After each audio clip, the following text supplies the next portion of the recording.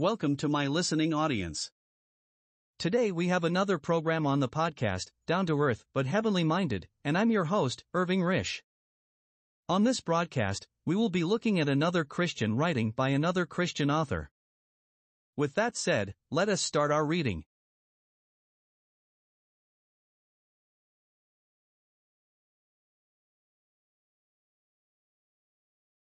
Chapter 6: The Importance of Paul's Evidence. The earliest of the New Testament writings, as they have come down to us, are the letters written by the Apostle Paul up to the time of his detention in Rome, CE AD 60-62. The earliest of our Gospels in its present form can probably not be dated earlier than AD 60, but from the hand of Paul we have 10 epistles written between 48 and 60. This man Paul was a Roman citizen of Jewish birth. His Jewish name was Saul, born somewhere about the commencement of the Christian era in the city of Tarsus in Cilicia, Asia Minor. His birthplace, no mean city, as he said himself, Acts 21:39, was in those days an eminent center of Greek culture, which did not fail to leave its mark on Paul, as may be seen in his speeches and letters. He received an education in Jerusalem under Gamaliel, the greatest rabbi of his day and a leader of the party of the Pharisees. He rapidly attained distinction among his contemporaries by the diligence of his studies and the fervor with which he upheld the ancestral traditions of the Jewish nation. He may, even though this is uncertain, have been a member of the Sanhedrin, the supreme court of the nation. This zeal for the law brought him into conflict with the early Jerusalem Christians, especially with those who belonged to the circle of Stephen, whose teaching he must have heard in the synagogue where the Cilician Jews met, and who early realized, with exceptionally far-sighted comprehension, that the gospel cut at the roots of the traditional Jewish ceremonial law and culture. At the stoning of Stephen, we find Paul playing a responsible part in giving his consent to his death, and thereafter proceeding to uproot the new movement which, in his eyes, stood revealed by Stephen's activity as a deadly threat to all that he counted dear in Judaism.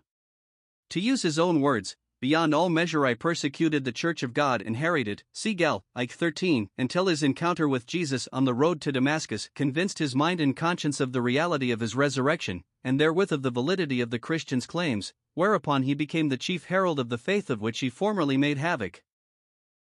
It is reasonable to believe that the evidence which convinced such a man of the out-and-out wrongness of his former course, and led him so decisively to abandon previously cherished beliefs for a movement which he had so vigorously opposed, must have been of a singularly impressive quality.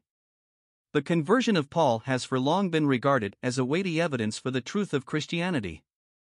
Many have endorsed the conclusion of the 18th-century statesman George, Lord Lyttelton, that the conversion and apostleship of St. Paul alone, duly considered, was of itself a demonstration sufficient to prove Christianity to be a divine revelation. But here, however, we are chiefly concerned with the information we can derive from his epistles.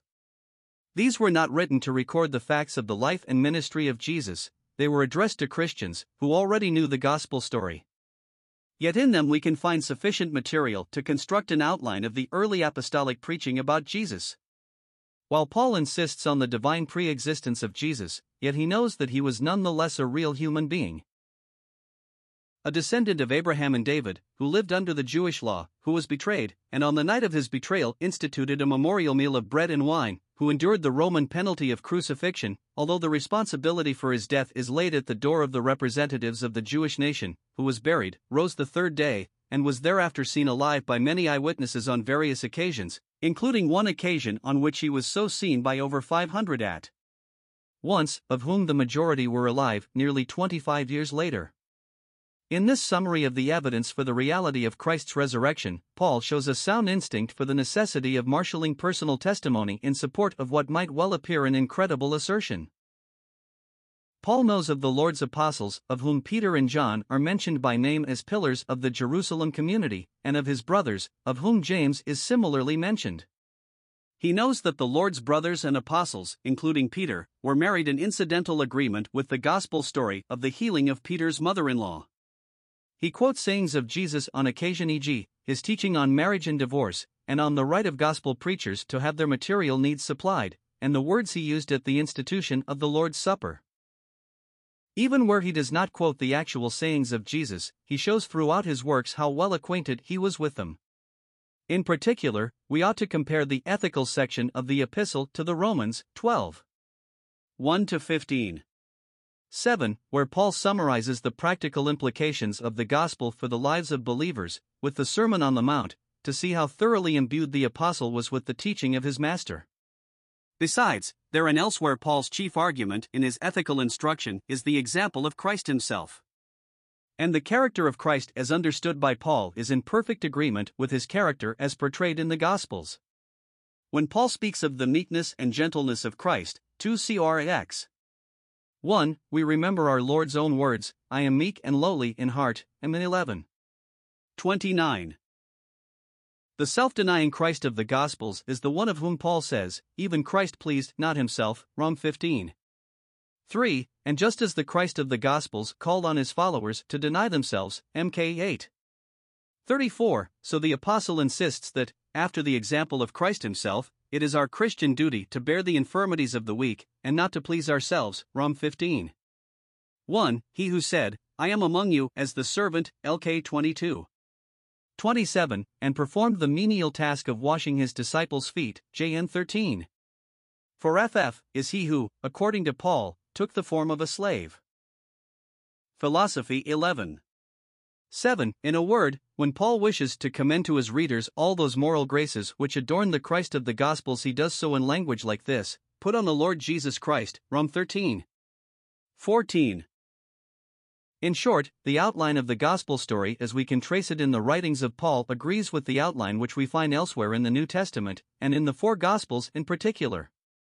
Paul himself is at pains to point out that the gospel which he preached was one and the same gospel as that preached by the other apostles, a striking claim, considering that Paul was neither a companion of Christ in the days of his flesh nor of the original apostles, and that he vigorously asserts his complete independence of these.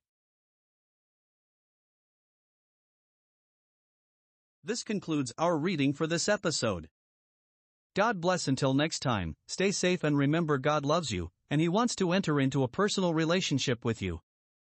If you haven't done so yet, won't you accept His offer of salvation? In this offer, all you need to do is believe and put your faith and trust in Christ, who paid your debt when He died on the cross and shed His blood for your sins. Goodbye for now.